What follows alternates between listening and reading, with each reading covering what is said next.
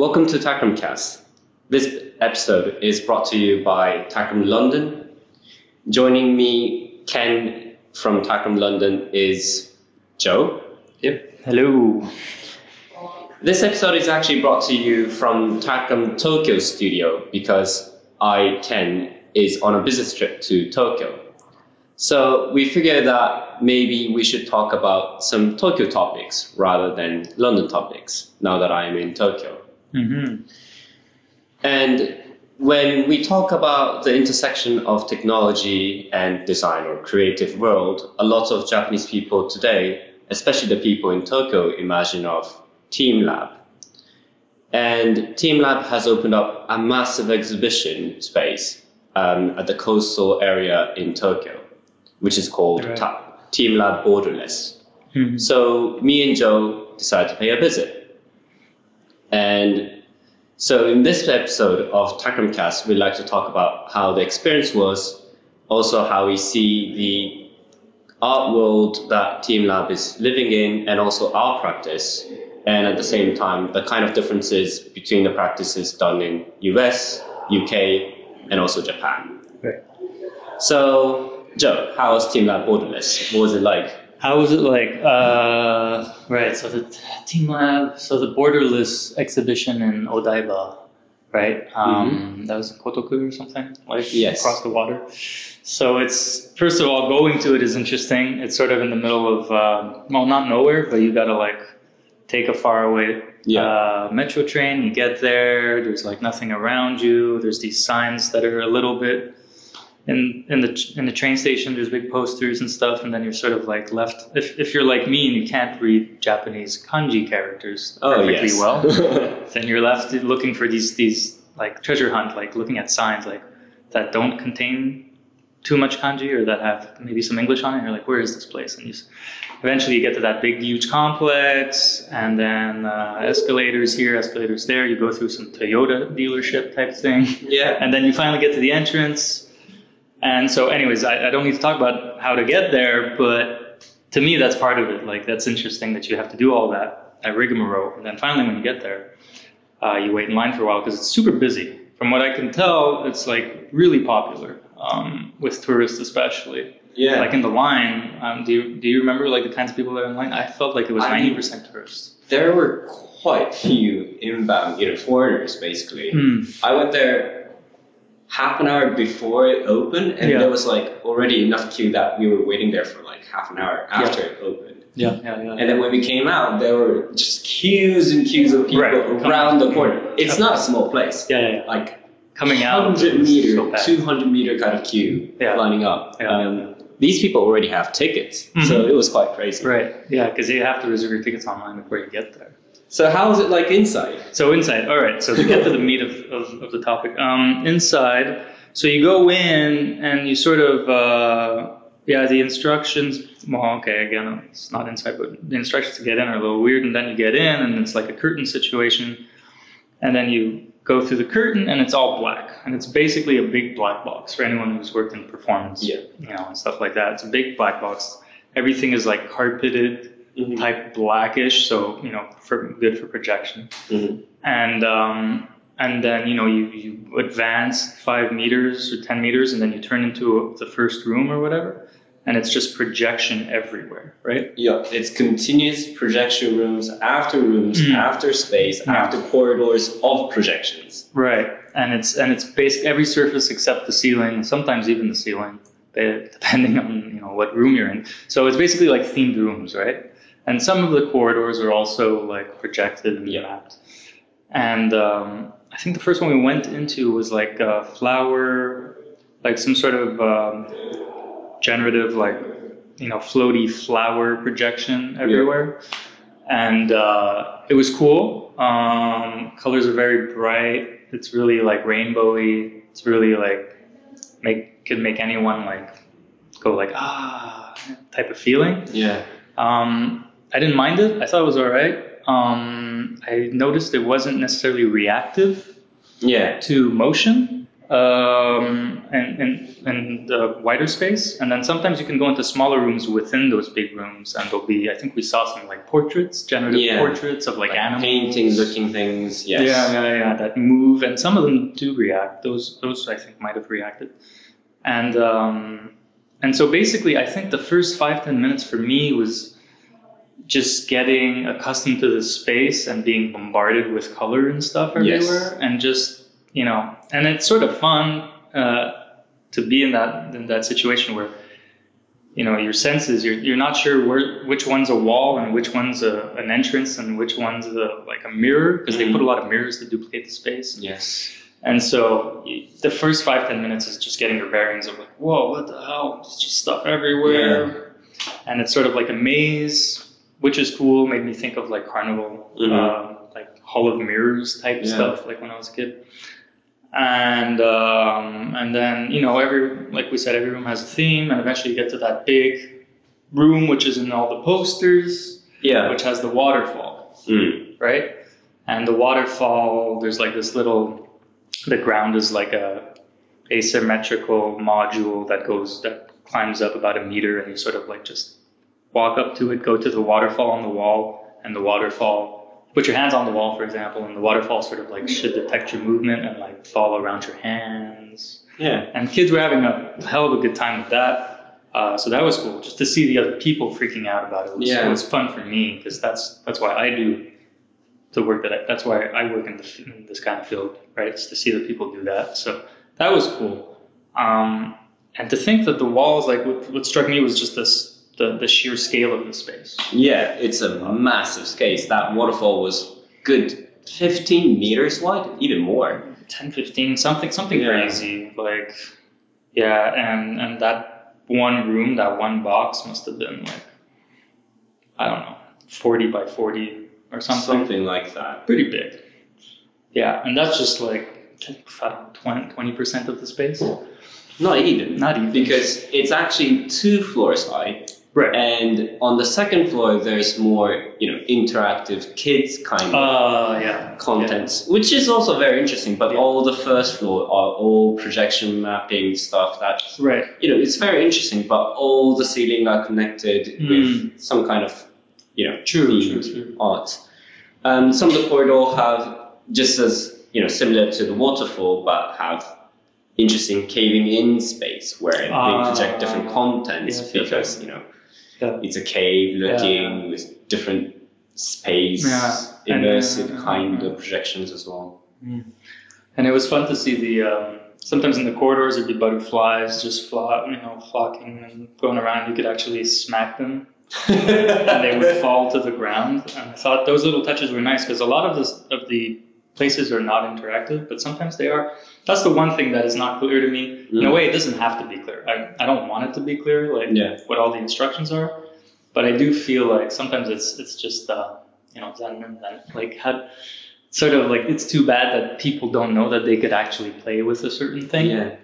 But I think that was actually one of the amazing things about this place is because it's so massive, a lot of the families come and there's just kids running everywhere. Yeah. But kids just, you know, they don't care if it doesn't seem to work. Of course. Yeah. They're just happy seeing these butterflies and little snails and everything running around. Yeah. And they would just smack on everything anyways. Yeah. So I think for them it was almost, you know, this discovery kind of exploration that they're doing. Secondary. It's more about the exploration, like you said. Yeah, no, definitely. I think that's the great part, is that families are getting into these spaces. Yeah. You know, that's not the common scenario of an interactive art exhibition. And I mean, we'll probably talk about this more later, but to me, that's the great contribution of TeamLab to the sphere of interactive art, is getting this mass general audience into these spaces that, you know, never had an interest, and you even knew of the existence of interactive art. Yeah. Definitely. And but like you said, there was also the second floor, which was massive, and it had, just to finish thinking about like the space mapping, there was also the second floor was the kids' space, and there were these sort of, you know, like weird slides, weird trampolines. slides. Yeah, like, you know, and like the projections of these like drawn. That was cool. There was a place where you could draw alligators or draw like Yes. monsters, and then someone would scan them somehow with a scanner, and then they'd project these sort of like crayon shapes that people. Yeah. So it's not like technically crazy, but as a kid, to me that would be probably amazing. Yeah. To eventually see a crocodile I drew and going around, and there was like a trampoline, and there was like a big like blow up sphere space where you can push spheres while you're. So. And there was like soft ground, soft flooring in that area, sort of like a jungle gym. Everything. Yeah. So yeah, which I think is great if you're a kid. But so overall, it does feel like a jungle gym. That's half for adults, half for kids. Yeah. Because the first floor is all hard surfaces, and it's all like just like corridors and rooms. Yeah. And you can't throw yourself on the walls or whatever, but there's projections everywhere. And then the second floor is more like the jungle gym. Yeah, it's more interactive. You do things. Yeah. You can touch things. You draw. Hug things. You go wild. You can draw. Yeah. So overall, and then coming out, I felt dizzy, definitely. Like, especially like in the second half of it or near the end of it, I was like, whoa, I'm going like my brain is like fried. There's just too much like stuff around me.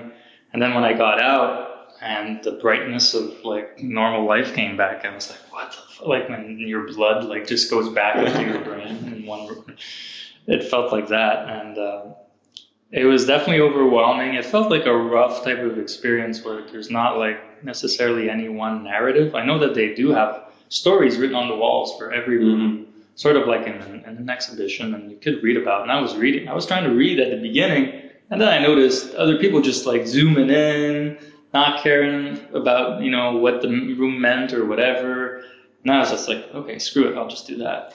and overall, it just felt like a big overwriting experience that just like overrode my brain and just turned me into one of those kids of like, look at this, touch it, and then this, So I don't know. It was sort of overwhelming, very fun, and sort of like nonstop adrenaline.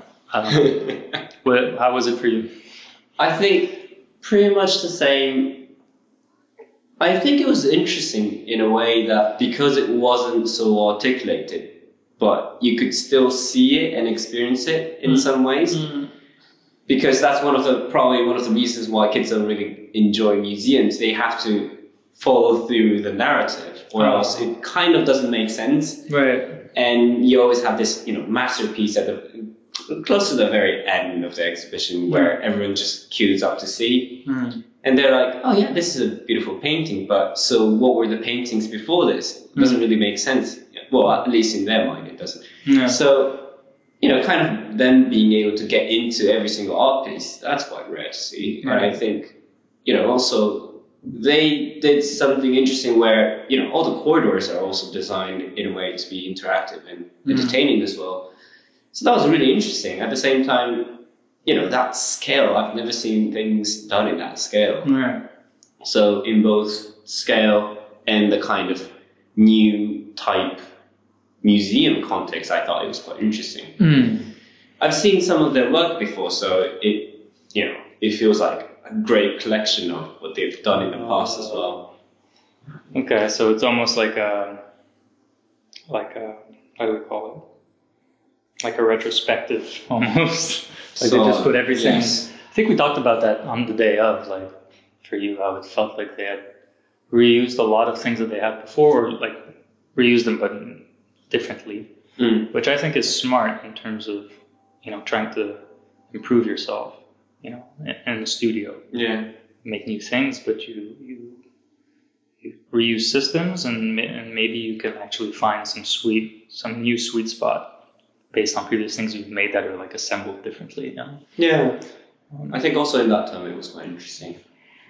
I guess the kind of work that TeamLab does, we kind of frame it as creative technology or media art, and in general, I think there's quite a few Japanese studios, like Rhizomatics is another famous one, Tag Project, so there's a lot of them. But maybe we'll talk about that on another podcast. But for today, I think one of the interesting things about both of us is that Joe came from the US.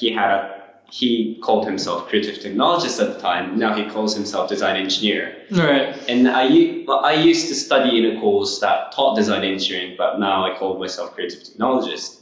And I thought it was quite interesting if we could talk about why we do so and what really is the thinking behind this, naming paradox that we have. Right. Why did we go in opposite directions with our titles and such? So yeah, when I was working in the U.S., even though I'm not American, Canadian, although no one cares, it's fine. But I have to say it. No. So yeah, when I was working in the U.S., I was in California, and I think slightly before I moved there, I had graduated from a computational design program in University of Montreal. And, the title was an important thing, but it was so nascent. Like, people didn't know what to call themselves, really. So it was just mixes of, handbags, not handbags, but like grab bag, type of names and assembling them in different ways. But when I had to choose, I think, and I was in California, I think creative technologist was the time when creative technologist was getting popular. There was the trend of the creative technologist name. And so I thought it was fine. I didn't mind it. I didn't think too much about it. I just grabbed it and started using it. And then eventually, I think it was beginning of 2010s. And then not too long after, I remember like a couple of years after, there was a bit of a backlash of like people in the industry writing blog posts on, I think it was when Medium started becoming cool, or it just started, and people were writing Medium posts like, don't hire creative technologists, or why I don't hire creative technologists. A complete bashing. Or why creative technologists is just a fad and you shouldn't care about it and stuff like that. And I went back and I looked for those articles, and there was actually a big article. I think the one that started off, or the one that I noticed first, was one by Whedon and Kennedy, Whedon plus Kennedy, whatever, studio in the US. And I think I remember a lot of people reacting to that strongly. And I reread it, and it was basically just saying, like, don't hire people that, just because they say they're creative, they think they have good ideas about QR codes. That's to show how dated the article is. But because they have good idea about QR codes doesn't mean that they know how to code, and they're like actual technicians who know how to actually program. Right. So I think it was just that, and which can be boiled down to just saying, if you hire someone, make sure that they have the capacity to actually produce things and finish things, which is fine. I mean, that's normal advice. But the way it was worded, like, why I don't hire creative technologists, that's like quite a word. Yeah, it just makes you think about the naming of things and the importance of naming things. And then when I moved here to Japan, and I knew that Takram here, where we work, was using design engineer as a title a lot. Yeah. And I didn't know anything about it. I thought it sounded weird from an English perspective, because I was like, design engineer. So you engineer design, or you design engineer. And I was like, okay, well, whatever you guys like, because I'm so used to hearing English that that sounds uncomfortable to me here, that I sort of don't even pay attention that much anymore to it. The English thing. So I was English. Yeah. But then I found out through Kinya-san, like one of the founders, and I mean through everyone else here, that design engineer comes from where he studied and where a lot of the other people here studied at RCA, right? Yeah. And that it was a term coined there, right? Yeah. And that's why you. Yeah, so that had it. There it kind of connects to my story, where I study in RCA a course called Innovation Design Engineering. The course was made 38 years ago. It's a joint course made from RCA, Royal College of Art. It's an art school, art design school. And then also joining them was Imperial College London, which was a very famous engineering school. Yeah. And then the thinking at the time was that, design and engineering, we think that is different, but actually it was, the time that industrial design was rising. So they combined the two and called it Industrial Design Engineering course. So this was 38 years ago. And then just about 10 years ago, the previous head of the course renamed it to Innovation Design Engineering, because his thinking was that we're no longer talking about just industrial design engineering. Design engineering could be much more. We could actually apply it for industries in a much more innovative way. The point is not being industrial, but being more innovative. So it was renamed to Innovation Design Engineering. Right. And then I joined the course about 4 years ago. And then, so I spent the days there studying design engineering, which is established good 30 years. But graduating there, I kind of felt like, I thought before joining the course that I was more of an engineer type of person, but having design essence as well. But graduating, I wasn't really sure if I could call myself engineer in the way that I worked with my clients, because a lot of times what I'm doing is really navigating technologies to come together and orchestrating them rather than creating something new, like, oh yeah, we made a new Bluetooth beacon that works perfectly in this 100 places. That's what engineers sounded like to me. So in my mind, I was really interested in orchestrating these, very well established technologies to be something more creative or something more well designed. So that's kind of where my thinking traveled from being a design engineer to creative technologist. Working in UK now, I think there's actually more design engineers than creative technologists, and probably similarly how it's perceived here is done in the UK, which means that design engineer is more of a industrial, real item, product oriented jobs, whereas creative technologists are usually more towards softwares. Oh, okay. So user interface, user experience kind of people tend to call themselves more creative technologists. But that was kind of just my feeling. Yeah. So, that's how we ended up going in opposite directions in our naming and our title name. And that's interesting, because before I knew about the design engineer term as being like an actual term that came from somewhere, I was going to, when they ask us to put in our requests for new business cards, and you have to choose your title, and I was going to override design engineer because this doesn't mean anything to me. But I sort of wasn't happy with creative technologist for some reason. So, but then when I looked into it and talked to people about it, I was like, okay, this is a term with some history, so I could get into that. So that's why I went to it, and I was probably just done with creative technologist maybe it's just like the flavor of the month. We can change whenever we want, especially now in this field, in the field we are in, like creative tech, if we want to call it that, or just innovation and design studios. Like when you work there, you really can choose, unless you're really like a technician or someone who's steeped into one thing. Yeah. Most of us end up doing like a combination of 2, 3, 4, 5 different things at the same time. Yeah. So instead of putting concept designer, concept plus print plus electronics plus software designer, just write creative technologist or design engineer. It just makes it easier. But at the end of the day, it's hard to describe. So it's something that you almost have to describe in person when someone's actually asking. So what do you do? I do a few things. I think that's one of the things that our founder Kenya tells us to do, is that we have to come up with new names and new position names, because what we do is constantly evolving, constantly changing. And, we kind of need to, if our work is actually evolving or changing, we need to name ourselves differently. We can't always be creative technologists or design engineers. Sure. Design engineering is already old. Kenya's been calling himself design engineer for a good 20 years. So what are we going to call ourselves next? Is the question, I guess. It's a good point. But it's also geographically, it's also interesting. Like me changing my title to design engineer on LinkedIn, for example, I'm sure that no one where I used to work, no one, in North America will be like, what the? Unless people that worked in London, maybe will be like, what the hell does he mean by design engineer? That sounds weird.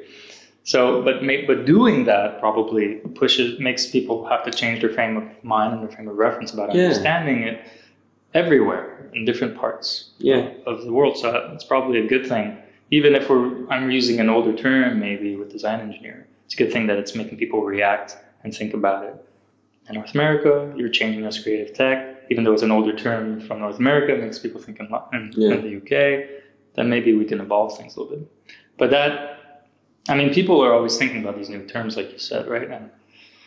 And some people care about it more than others. Some people write Medium articles, and there's a lot of people that are like, have some opinion about it. But then there's some people that are quite serious about it, like John Maeda, right? Mm-hmm. Who in this year, 2019's, was it Design and Tech report? Yes, he writes it annually.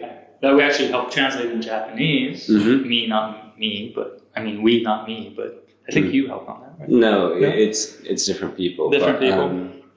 Takam helps him as part of the work to translate the script, translate his presentation in script, and also make some websites. But keep on. Well, anyways, so the Design and Tech, and then the what was it again? Like you know the story, right? He coined a new term. Yes. Right. This year, where he was like, I don't like the term, because he came to Tokyo and he spoke to us, and I was there when he mentioned this. He was like, I never liked this term or that term, and blah blah blah. So I had to come up with a new term, and I settled on, was it computational designer? Yes. I think that makes sense because this and that, and he had, of course, John Maeda has a lot of, he thinks a lot, he has a lot of reasonings behind the whys and things of what he does, and he just came up with that. I don't know how people are reacting to that much. I was trying to find some stuff online about it, but nomenclature sounds like it's not a big deal, but it can become a big deal. I think part of this act of renaming our position really means that we need to redefine our work itself as well. And that thinking process or the thinking practice itself means something for us, I guess. Mm-hmm. Yeah, good talking. Yeah. So this opens up a lot of doors. Makes me want to talk more, but TechnoCast is just a bite-sized info. Yep. All right. So join us for the next cast. We'll have one. Absolutely. Bye till then.